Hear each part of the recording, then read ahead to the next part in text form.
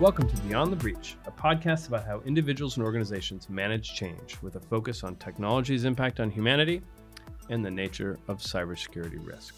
In this show, we explore lessons from public service in the past to inform the leadership and management challenges of our digital present. I'm Jonathan Reiber, head of cybersecurity strategy at Illumio, visiting scholar at UC Berkeley's Center for Long-Term Cybersecurity, and your host.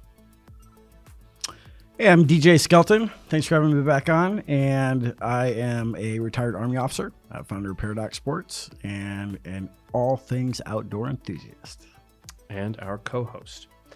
This week, DJ and I are joined by one of the world's leading scenario planners and cybersecurity strategists, Jesse Goldhammer, Managing Director of Deloitte's West Coast Cybersecurity and Risk Practice, scenario writer, and author of The Headless Republic, Sacrificial Violence in Modern French Thought. Good morning, you guys. Thanks for having me on the show. Thanks for coming on board. We hope not to subject you to too much pain and suffering.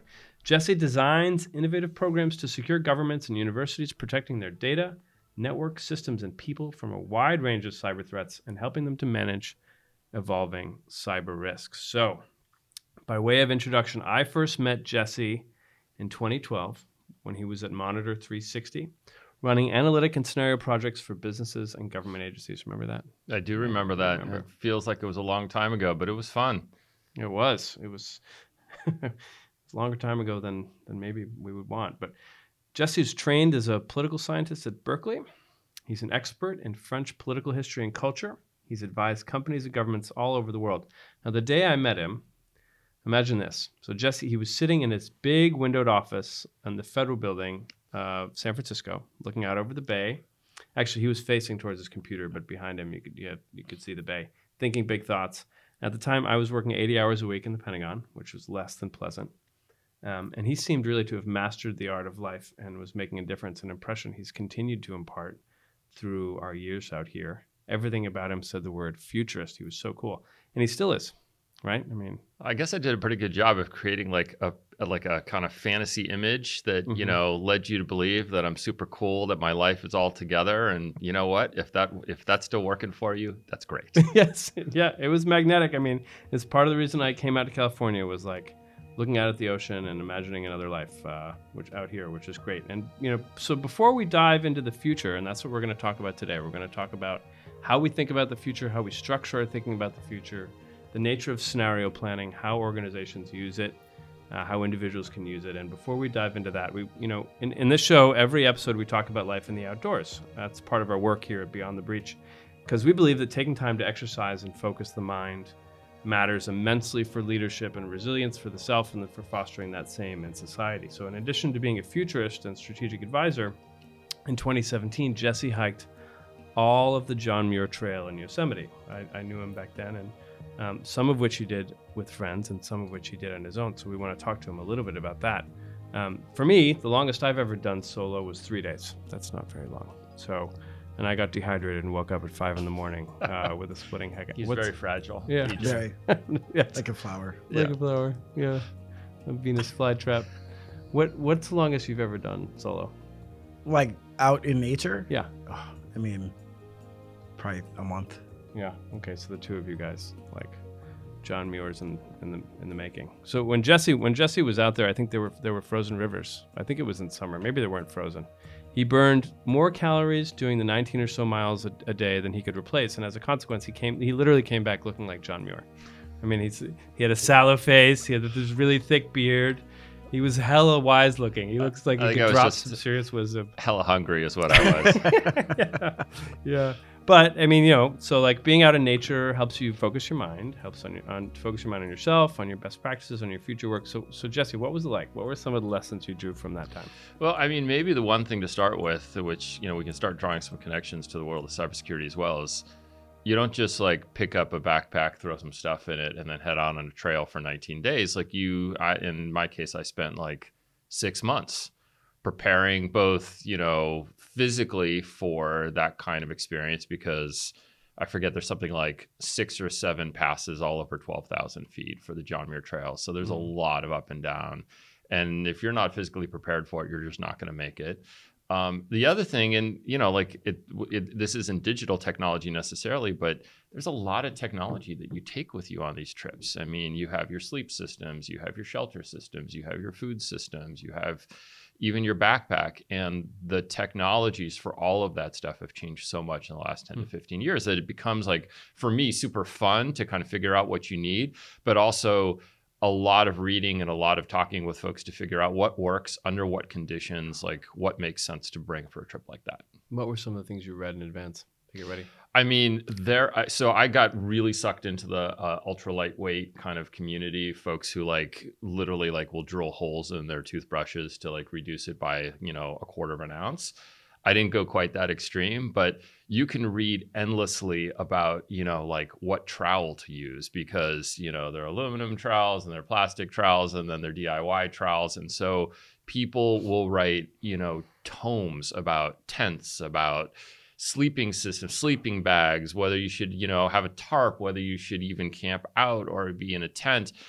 People who create their own shoes because it reduces weight. Because, in the final analysis, look, if you're going to be out for 19 days, the difference between carrying, say, 60 pounds and 30 pounds is significant. Mm-hmm. It's a big deal. Yeah, I remember in Wild, when I read Wild, Cheryl Strayed's book, she started out with all this weight, and she tried to pick it up, and she ultimately ended up shedding stuff. And in Bill Bryson's book, not The Long Walk, Bill Bryson's book with Richard. Yeah, on the Appalachian Trail. Yep. Yeah.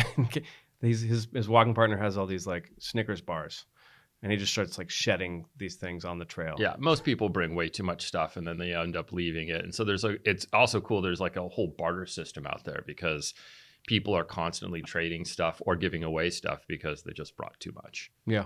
So what was some of your best days on the trail? I mean, going over passes or climbing peaks were definitely the most exhilarating, because it's just so much work to get to the top, and then there's an incredible reward. But I actually found, for me, in some ways, the calmest moments were, I got into this rhythm where I would basically fall asleep the second the sun went down, and then would wake up the second the sun rose. So it was 8 to 4:30 or something like that.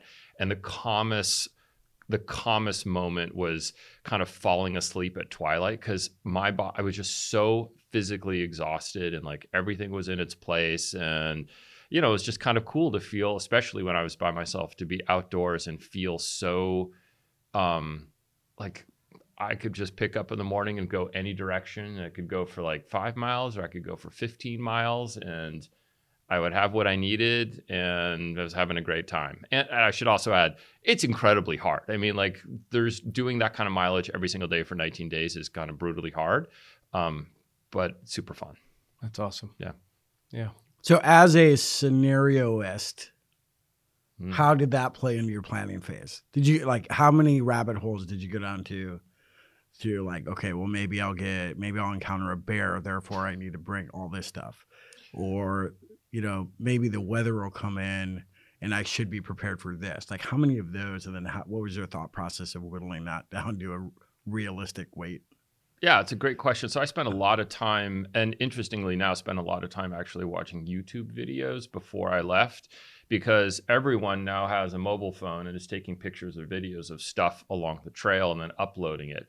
And so, I debated things like crampons or no crampons, ice axe or no ice axe. And the weather was changing week to week during the summer. There was also 2017 was a really heavy snow year. So there was still skiing, I think, in Squaw, in late June, early July. And so I literally, until even the day I left my crampons and ice axe in the car, because I was like, you know what? I just don't think I need them. And with the exception of there was one moment where I was traversing this kind of, the steep snow, and the snow just it was pretty steep, and it just ended in a half frozen lake, and I'm walking across it with poles, which I did bring, and DJ, I had this moment where I was I actually did not need crampons or ice axes, but I would have loved to have an ice axe right at that moment, because had I slipped, it just done. Like I would have gone into the lake. I would have had my pack on. I would not have gotten out of that lake. It was too cold. There was no way to get out. It would have been ugly. Yeah.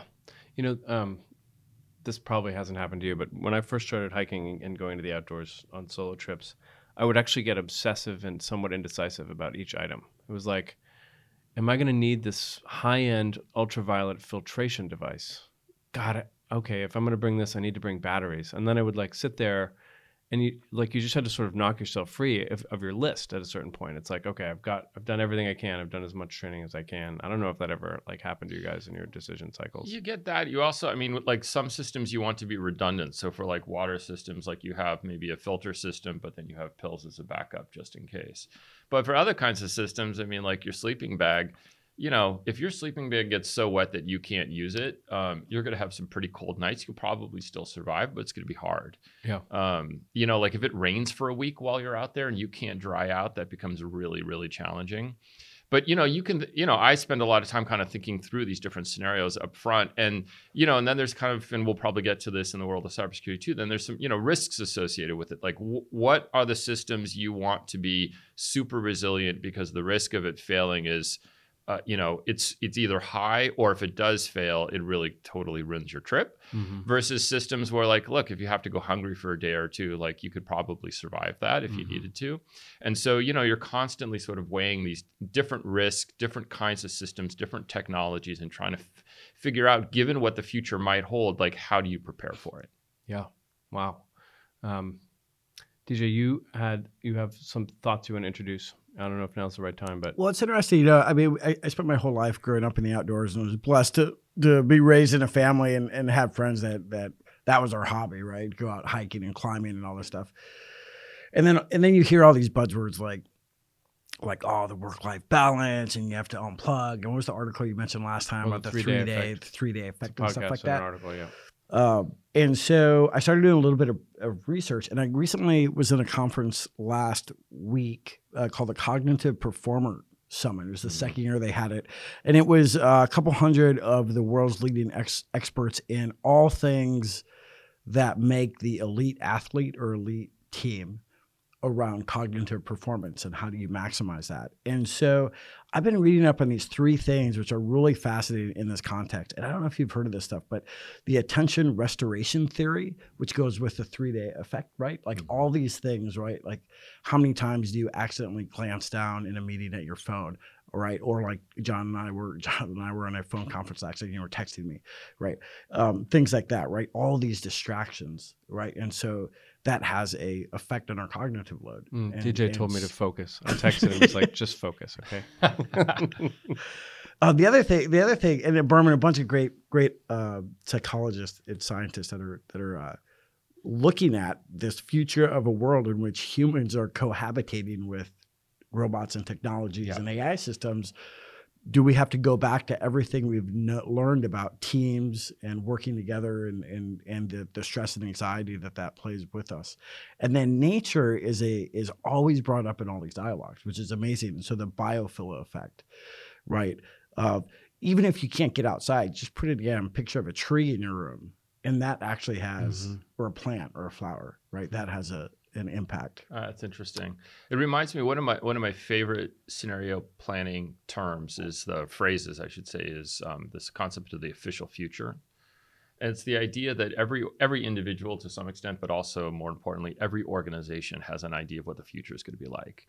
And often that future is shaped by a whole bunch of, data, feedback,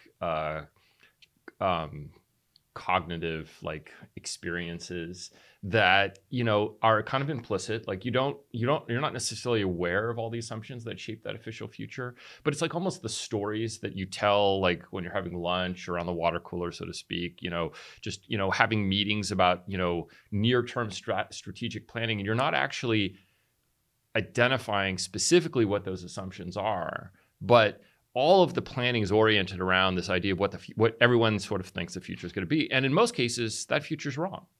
And so part of what's interesting about scenario planning is first of all, identifying the assumptions that shape that official future so you can at least be aware of what it is. And then to identify alternative futures that really put pressure on or challenge that official future, because that's where you start to see agility, the capacity to adapt, and also resilience, because you recognize like, oh, I could be totally wrong about a future in which like AI is really helpful, in which, every system, just kind of generally asks me what I want and then fulfills those needs. And it, just works perfectly and seamlessly. Like, I don't think any of us actually believe that's possible, but that is one future which we're bombarded with every single day. Yeah. There's another podcast that just spun out of Masters of Scale, and I shouldn't be overly advertising podcasts that get at similar questions to ours, but I think it's going to be really good. Should this exist? And I think technologists, similarly, like you check your assumptions, you're creating something, you say, how is this actually going to play out? And, maybe for something that scales massively like Facebook, when they initially created, they probably don't imagine, yes, this is going to have 3 billion users. But you then have to ask yourself the other questions of how it could be exploited. What are the potentials in which this could go sideways, right? And I'm not going to force it back to DJ's initial point about like putting a picture of a tree on your desk, but like there's an element of reframing that you have to do when you think about both yourself and the future for your organization, where you're consciously sort of reframing it. So Jesse, I think that's probably a good more like formal segue to move into your thinking about scenarios. And I think it'd be good for the listener to hear, like, because you've been doing this for a long time, it'd be interesting to hear about how you first came across scenario thinking, and then like how you've seen it work for your clients and how it's evolved for you over time. Sure. And maybe let's kind of do a back and forth on a bunch of those, just so, we make it more of a dialogue. Scenario planning came up on my radar kind of in the early 2000s, actually. I was working at Inktomi, which was one of the early search engines. It was purchased by Yahoo and then kind of folded into Yahoo. And at the time when I was at Inktomi, and then at Yahoo, like there was a real competition between us and Google. Like it was an actual competition as opposed to later on when it wasn't competition at all. And one of the things that we were all thinking about is like, especially in those early days, like first of all, no one knew how to do anything, right? Because there was no internet business really. We were inventing it on the fly. And so, all you had to do is be kind of a little bit smart and a little bit ambitious, and you could do fun things in these companies, but there was no structure to it yet. And so we were all thinking about, what does the future of the internet look like, and what implications will it have not only for business but for even the human condition?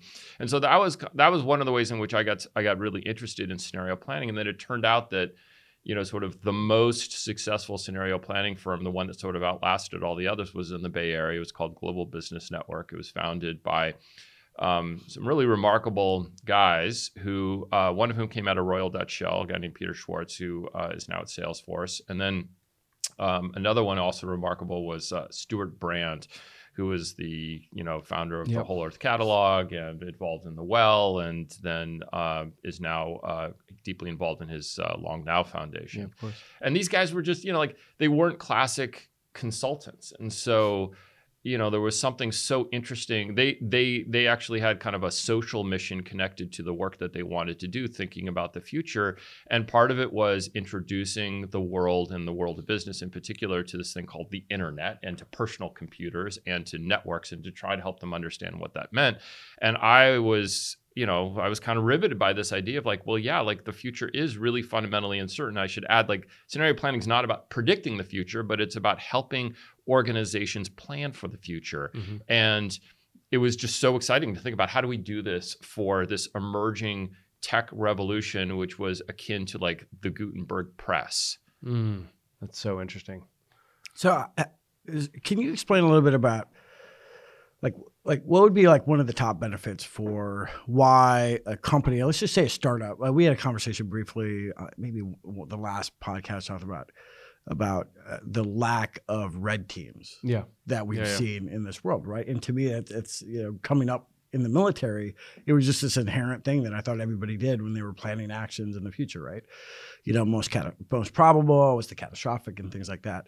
So what would be the benefits when you're looking at major constraints, whether they're financial or personnel, and you're trying to just survive, and get to the point that that you're stable?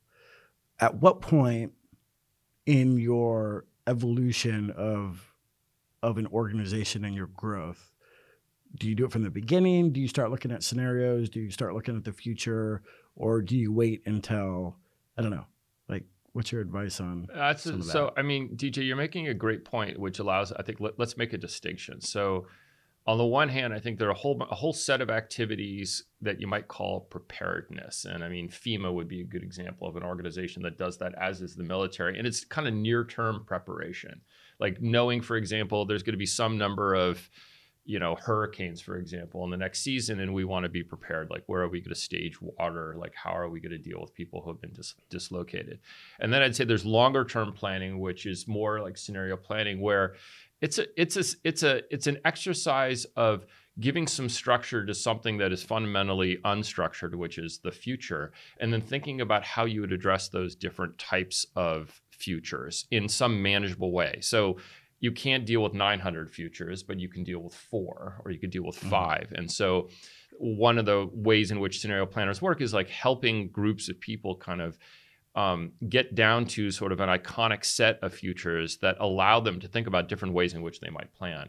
And I think that we want to make a distinction between like, how do we deal with something urgent that happens like in the next 6 to 12 months, which isn't really a scenario planning process. And then how do we think about, organization like Illumio or Deloitte or the Army, and what those organizations need to prepare for, let's say in the next 3 to 5 years. And that might include like, what kind of people do they need to have, or how do they train those people, or what kinds of technologies do they need to procure, and what would those technologies do? Or most importantly, maybe let's take the military example, what kind of combat are we planning for? Like and I'll stop on this, like we've just made this really interesting transition from a world in which our military intelligence communities were essentially planning for non-state actor combat. Mm-hmm. And now we're back to like the great state, sort of interactions between, countries in the world that we consider to be major threats and us. And that's a totally different orientation. And, like every time the pendulum swings, we sort of get very prepared for one set of futures and much less prepared for another. Yeah, that's a good point. A couple of years ago, when I wrote this study on Asian cybersecurity futures, when we were both at Berkeley, I engaged with a number of Indian leaders, which came with lots of richness and some challenges. But for me, the richest point, which then led to the third scenario, was the United States and its allies constantly think about China as an enemy, right, or a competitor, something that poses a potential threat. And he said, let's think about what would happen to China in a cybersecurity future, in a digital future, where it became the victim of its own internal behavior. And I thought that was compelling. And if I haven't been in the Pentagon in meetings in a long time, but I suppose one thing that I would say is like, we don't want to over-rotate too much in one direction, right? You have to continue to imagine scenarios in which case non-state actors or state actors start to acquire malware, which is something we've been worried about forever. And we saw this with WannaCry when the NSA's tools were leaked, right? It's like these are things that we know are going to happen. So Jesse, I think maybe it'd be useful to take a minute, and then DJ and I can riff off of it. If you imagined a couple of trend lines and things that you've been thinking about as a scenarioist. I wouldn't ask you to write one on the air, but if you have something in mind for the future, we can maybe talk about that.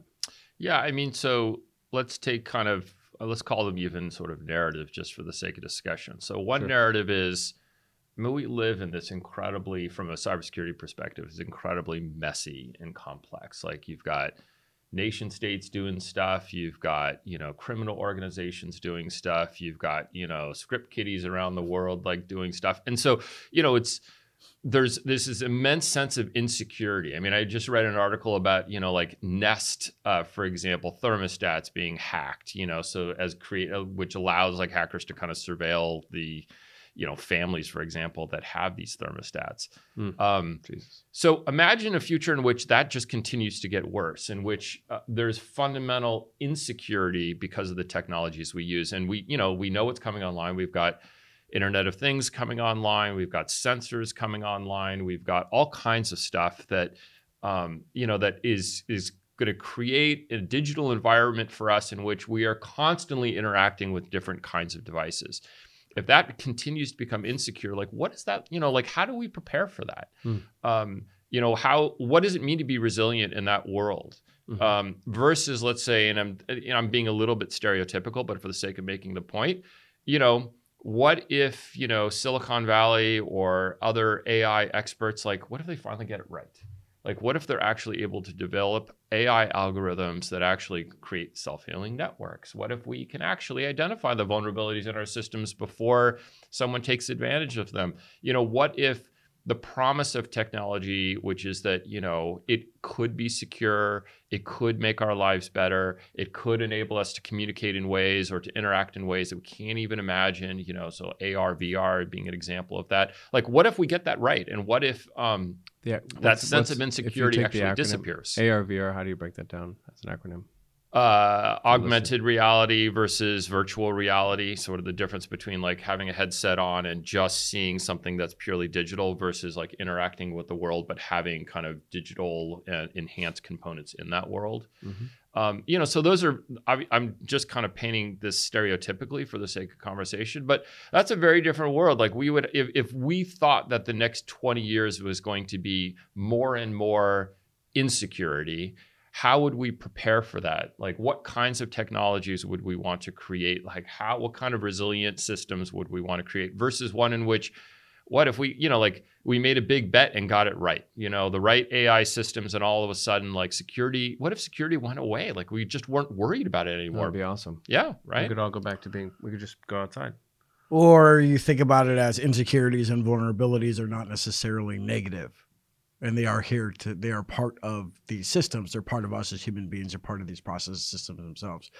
And so how do you create teams and how do you create organizations in which it's not if the insecurity happens, right. It's going to be when. And I think what we're seeing in the cyber world is that for the foreseeable future, it's that OODA loop, right? That enemy's always going to figure out a vulnerability in the system. Yeah. So, certainly that's, as I say in each episode, that's what's driving us at Illumio in terms of our product, but also the strategy behind this podcast, which is to take a look and say, it's not a question of if, but when you're going to be breached. So you have to prepare for it across multiple different ways. You have to invest in the right technologies. You have to get your teams ready. In advance of that, you have to have thought about the future such that you recognize the necessity of making the right investments, right? That's part of what security investments are. And for us in the military and those of us who've advised the U.S. government, it's like kind of a natural process for us. This is where we come from. We come from a planning culture. But Jesse, if you were going to just, I don't want to oversimplify your first narrative, but if you were to assume, more and more IoT devices are coming online, more and more human beings are interacting with technology, what would be some of the recommendations that you would make for companies or society as a whole? If that may be too big an apple, but what were some thoughts you had? It's a big apple, but you're asking the guy that doesn't have any social media profiles. Yeah, a sensible human, right? Well, that's part of like how I manage my security, which is like not putting a lot of information out there. That's not to say you couldn't find information about me, but it's definitely, I'm very conscious of that strategy. Like, let's take something that probably we all are familiar with as well as our listeners, which is like security by design. Which is like, if you're building and like the companies that started maybe 15 years ago or even longer, like, they didn't really worry about this very much. Like, security by design wasn't even a concept back then. But now, like, you would not consider, or in my opinion, you shouldn't consider inventing or creating a new set of technologies or services without actually building security in from the very beginning, as opposed to very quickly developing something that is highly insecure and then trying to like reinforce it after the fact. So there's a kind of basic principle that I think is, has a lot of implications depending upon whether you're doing hardware, software, service, or whatever it might be. But that would be, I think from the standpoint of thinking about the future, a really important principle that you would want to adopt if you want to make sure that you're developing a system that is both secure and resilient. Have you seen recent success stories of security by design that you? That's an interesting question. Actually, let me answer the question I wish I were asked as opposed to the question that you just asked me. DJ does that to me all the time. It's the way to roll. So, let's take a sort of a non-digital example. Back in the day, we did some work for scenario planning work. We did some work for a global logistics company, and they were, you may remember, late 90s. There was a lot of worry about pandemics. You probably know the story. Yeah. So a lot of worry about pandemics. And so this was a company that was also worried about pandemics because in the event of pandemics, like you might have global air traffic just stop. And if global air traffic stops, like how do you deliver packages? And so we developed a set of scenarios about like what would that look like? How would it come about? Where might it start? And what would it mean for this company? And then of course, there's a whole set of strategic questions that come after that, which is like, okay, if that were to happen, what would you do? How would you plan for it? And the pandemic, thankfully, did not happen yet. But what did happen is the eruption of an Icelandic volcano that Jonathan is could pronounce for us, but that I'm not. Thank you very much. And so this company was actually it was a totally different. It was a different crisis, but the company was prepared because they had already thought through what happens if you have, global air traffic shut down because of some event. And so they were able to continue to operate even though there was, this eruption of an Icelandic volcano, which shut down, if I remember correctly, air traffic, especially through Western Europe. And it's an example of like, look, again, you can't predict the future. You don't know whether it's going to be a volcano or a pandemic. But if you start to prepare for different possibilities, that makes you resilient and you can adapt one set of, strategic choices to a different set of circumstances. Yeah, it's making me think like the emergency services community, and I'm going to dig into this for a future episode, so I haven't quite gotten there yet. But like if you think about it, somebody who drives an ambulance, right? Like they're able to respond to a heart attack or a gunshot or whatever, and they're trained in like a whole series of different emergency precautions. The interesting thing about this story is you've got a global organization that's dealing with global logistics that's worried about one particular thing that they think could go really bad. And there's a surprise thing, which is analogous to it because it hits the same problem, even though it's completely different.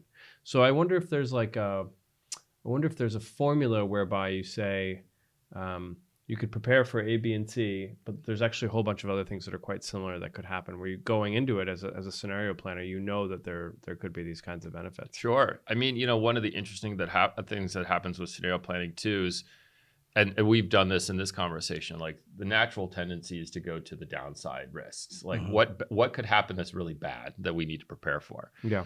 But it turns out that actually the companies that have the most difficulty, it's often not preparing for the downside risk, it's for the upside reward. It's when something happens that, like all of a sudden there's like incredible growth or, something goes viral or you have, all of a sudden everyone wants your product or your service and you are not at all prepared for that kind of growth. And so, in some ways, maybe the interesting story, especially since we're here in Silicon Valley, is thinking about scenarios for how do you grow 100% year over year in order to to deal with the demand for your particular product, your particular service. It's a really hard thing to do. Yeah. There's this great story. Masters of Scale is one of my favorite podcasts to listen to. And he keeps advertising that. I keep advertising it. They can listen to that if they want. This is different, so do both. But Reid Hoffman talks about in the early days, I think it was PayPal, they didn't have a customer. Well, they had a customer number, but then they took it off the website. And then someone found their phone numbers, like individual phone numbers for the corporate headquarters. And PayPal's demand was so high that all of the phones in the office were constantly ringing. They never stopped ringing. And he was like, what do we do? There's no way we can do this. Like, it's interrupting business. And they made the decision to just not answer the phones. They just like let them burn for like a long time. And so the narrative he talks about is like letting it all burn down in order to build what you have to prioritize. So you focus on the stuff that you have to do, which in their case is like getting products, like making sure money transfers worked. Could be somebody else's focus on getting products. But like, that's hard. I mean, that strikes me as like a much harder set of decisions than actually doing a scenario. That's probably true. I mean, I think if you boil down scenario planning to its essence, what it fundamentally is about just laying the groundwork for reperceiving the world in which you operate and you live.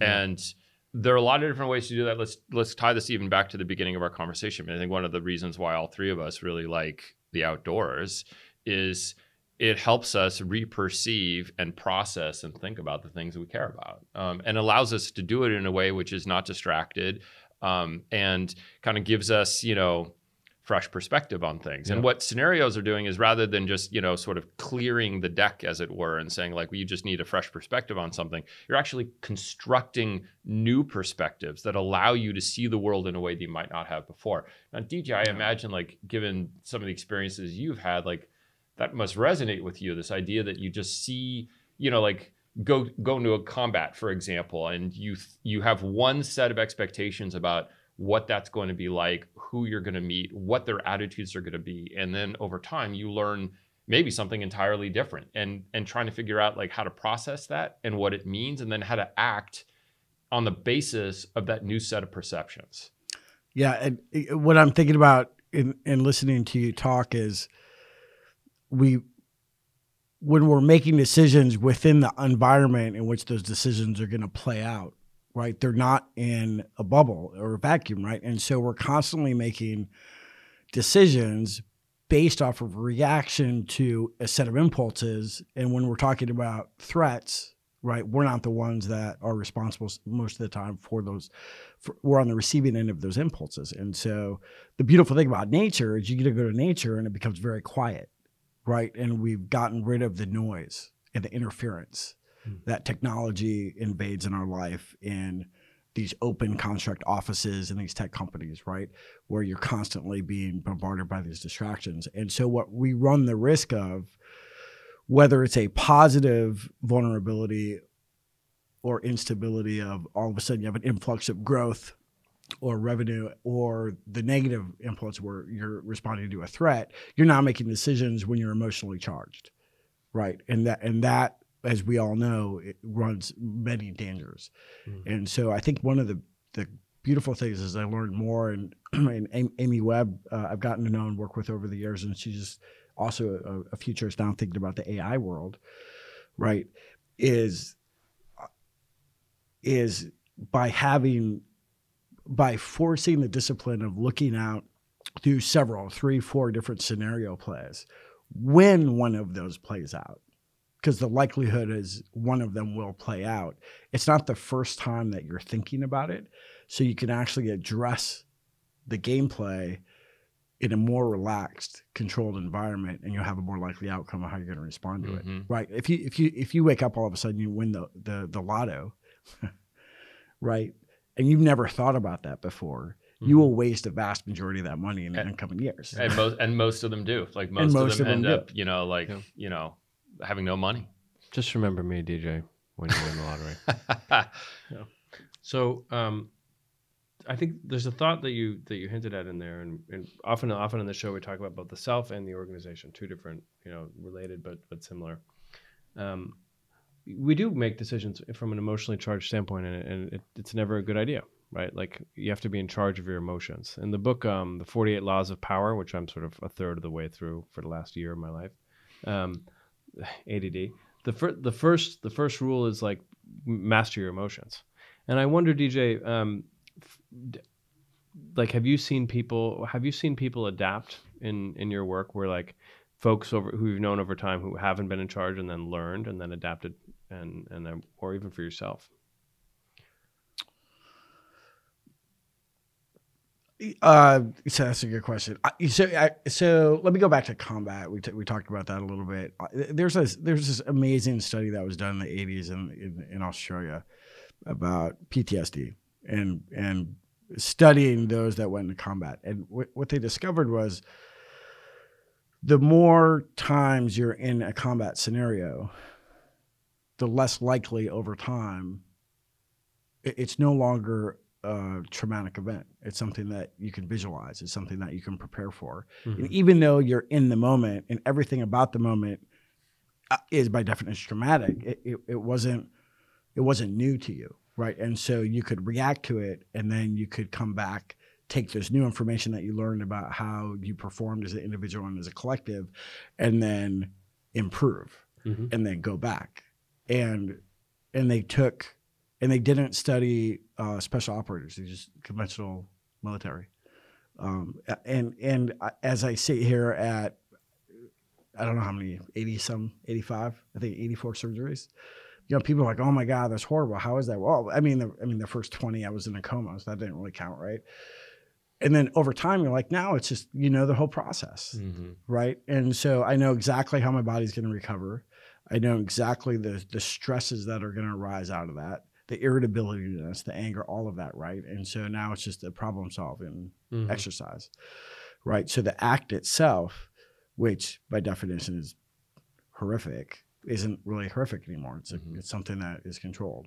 And so that's what I look. You've created the environment in which you can reduce the anxiety and the stress so that you can manage it in a more predictable, stable manner. Yeah, I mean, it's a great, in some ways, like psychological lens on, I think, what scenario planning is able to do for organizations, which is to make change less traumatic because I like that. You can sort of visualize what's possible. You've prepared for it in some fashion. And even if you haven't actually experienced that particular form of change, or you wouldn't plan specifically for that form of change, you plan for enough of it and you sort of thought through enough of it that you're able to navigate in ways that would be better than other organizations that had not given it any thought at all because they were too busy just focusing on operations, which, you know, it's like, I think a challenge, especially in the world of technology. Like, it moves very, very quickly. Folks don't actually like to spend time kind of reflecting on stuff because that's taking you away from the market and it's taking you away from new technology development.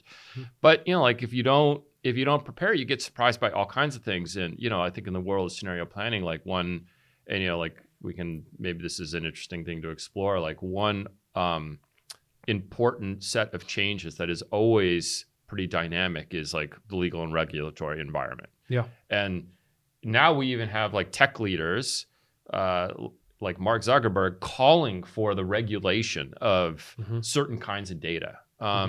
You know, if that actually happens, that's going to be incredibly disruptive for a whole set of organizations. And, you know, some of them may be planning for it. Obviously, some are even trying to shape it.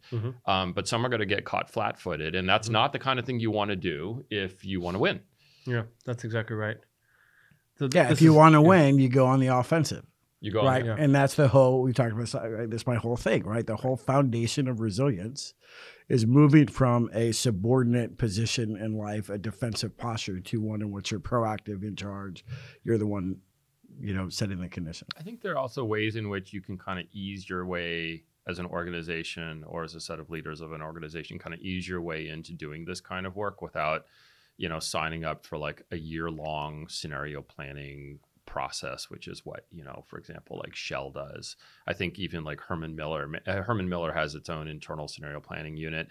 They spend, this is the furniture company, and they spend, and what's interesting about them is they spend, you know, they have a team that just spends time thinking about what is going to be the future of work.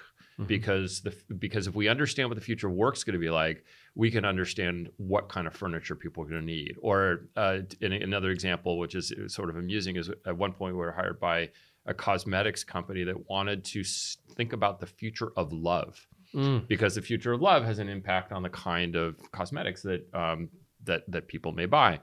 So you can ease yourself into it. I mean, you can obviously bring, you know, you can hire people and bring them into your organization to do kind of like quick hit types of scenario work. You can actually start to bring people into your organization, hire people who have the capacity for that kind of strategic and futures thinking. You can develop an organizational capacity for actually developing internal scenarios.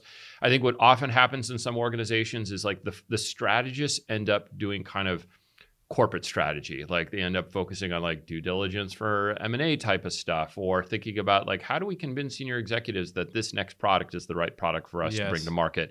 It ends up being kind of very narrowly focused, tactical. So there is a way, again, to circle back to the beginning of our conversation, in which like, look, you know, if you don't give a crap about nature, like you're not going to go backpacking or hiking. Like if it doesn't do anything for you, you're not going to spend time. You know, so how do you develop an appreciation for a way of thinking or a kind of experience that is meaningful and important for the things that you do in your life over time? Like how do you develop and those muscles? And I think that's part of what we're talking about. And I think what's interesting is that a lot of this, you know, is still kind of rooted, especially in the Bay Area, where you have a long history of, let's just call it experimentation, with different mindsets, because there are lots of ways to see the world. Surfboards here. That's exactly what I'm talking about, Jonathan, is surfboards. And skateboards. Skateboarding. Yes.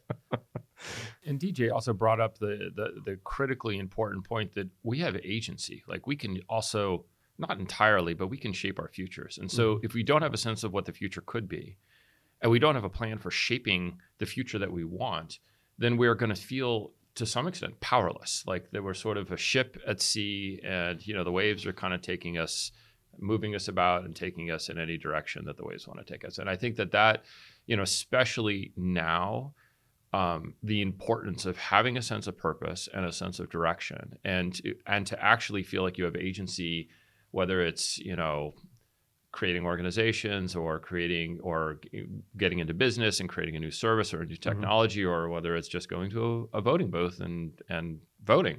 But if you don't have a sense of that, you're going to be pretty frustrated. So I've been reading, that's a great point. And I've just started reading this book called You Are Not Your Brain. The subtitle has 3 subclauses in it, so I won't drop the ball. But I am so glad I am not your brain. Yeah, well, the young man makes a good point. Likewise, brother. We both wish I wish I could just take a little more Jesse's brain. No, yours I can do without. But so this is the theory of neuroplasticity and brain patterns, and it's like, to your question about agency, right? Like, and this is for people concerned with the health and well-being of society or of families in general. You're constantly asking yourself, like, how do we get there? And like, I want everyone to have agency. And Gandhi used to talk about, inspiring agency amongst the Indian people. For folks who are caught in a brain pattern, though, it's like you have brain messages that your brain sends you. And if you end up getting involved in certain kinds of routines where your brain sends you regular routines, then you actually wire your brain for one practice. Mm-hmm. And you begin to think that's who you are. Right. And the argument that this book makes that I think is particularly beautiful is like, that's actually not who you are. Who you are is your true intentions. It's your hopes for your life. It's like the people you care and you love, who you care about and love. So it's actually, you can start to rewire your brain through a combination of like cognitive behavioral therapy and mindfulness. It's sort of that further. Mm-hmm. And it actually physiologically rewires your brain. Right. So for people out there who are listening to this conversation, who may be saying to themselves, gosh, I don't feel like I have agency, or my life has been like this to date and I can't spring myself out of it, or my company is like this and I have these demands and I don't have the time to make it. Actually, there's a physiological part of your brain where you may have patterns going on in your head that you're not even aware of. Right. And that is a red teaming or a scenario. It's like you run a little scenario exercise on yourself. Like, what's your version of the official future that you're telling yourself? Absolutely. Well, and the point that you're making, I think, is also critical. Recognizing that, like, what you're talking about is a practice. Like, you don't just decide one morning you're going to rewire your brain. By dinner, you've successfully rewired your brain, and then you just go off living a better or a different life than the one you did previously, right? Like, it is a practice that you have to work at over time, and it's really hard as an individual. It's even harder as an organization, which has, its own culture, which is lots of individuals, all of which are bringing different sets of, emotions and thoughts and ideas and cognitions to the table. And so, one of the things that like senior leaders get frustrated with is like, okay, well, we did this scenario planning exercise. Why isn't anything different? Like, it's a practice, right? You have to kind of build the muscles. You have to build the institutional capability. You have to have the right people. All of that is doable. But if you think about it as like a just one and done kind of thing, it's not going to happen. Exactly. Yeah. Let's wrap up with final thoughts. This has been great. DJ, anything over to you? I was just thinking about this. Was that silly quote? We are what we repetitively do. Therefore, excellence is not an act, but a habit. Oh, I love it. Right. That gets the people say habit. Socrates said it, but then they say someone else said it. But that's not what we're talking about, right? We're talking about if you want to repetitively do it and then pause, go put yourself in a different environment. One of the themes is we talk about nature is an easy, cheap way to do it for 3 days. Yeah. Right? Or even for 3 minutes a day, just to break that complacency, right? In our brain complacency, and then come back and keep doing the thing that you're trying to achieve for excellence, and you're bringing with it this break. Yep. Right. So it's interesting. And so how does this, I'm looking at, in the future of how we look at leadership and how we look at teams, we're almost diving into another aspect of what makes great leaders. Yep. What makes great teams. Yep. Good. I think that's great. I mean, I would just here's kind of a little mini challenge for us and for our listeners. I think one of the most fun things about doing scenario planning is just asking good questions, like and figuring out how to frame a question in a way in which it becomes not just a question, but a provocative question, an interesting question. And one way to do that as a simple practice is just, start with a question like, what if And you can do that for, yourself as an individual. You do it for your family. You can do it, for your organization. And I think that becomes what if technology actually becomes, something that people don't want? What if artificial intelligence becomes generalized artificial intelligence and has the capacity to think for itself? What if the most sophisticated technology development actually happens outside the United States for the next 50 years as opposed to inside the United States? And just kind of starting to think through those questions, whatever is relevant to you as an individual or you as an organization or a business, is kind of taking the first step toward thinking about the future in a systematic way. That's great. Thank you, Jesse, for coming down today and joining us here on Beyond the Breach. My pleasure. DJ, Thanks for having me. Yeah, it's been great to have you, and you come back anytime. DJ, thanks for coming up. It's great to have you yet again, young man. So I was trying to come up with an inspirational quote to leave you with. The future. I think I'm older than you. Yeah, no, he's not. He just looks old, DJ. I think I'm 2 days. You're right. I think he might be dyeing his hair, actually. No, I'm 17. Oh my God, he's so full of it. What's your birthday? October 17th. I'm older. October 14th. By 3 days. Yeah. The 3-day effect. The 3-day effect. What? Yes. No wonder. This explains everything. Yes, it does. The future is unwritten, folks. That much we know is true. And sometimes you may think that you can't write it, or your organization can't write it, or it's not being written the way you want. The last thought is great. The first thought is false. You can definitely write it. And if it's not being written the way you want, you have the agency, and you can rewire your brain if you don't think you have the agency to develop it. And you can do it. You can do it. If you don't follow The Rock, by the way, on Instagram, and you're ever having any element of self-doubt, go and do that. That guy will inspire you if we're not doing it enough here on Beyond the Breach. So thank you for coming on board. Thank you, Brian Thayer, our senior media manager and sound engineer, for being here and helping us get set up. Thank you to Courtney Blaskauer for the art for the episode, keeping me on track, and for all the good content she creates. And thank you to Brandon Williams, our resident historian, research associate, and PhD at UC Berkeley. And we'll talk to you next time.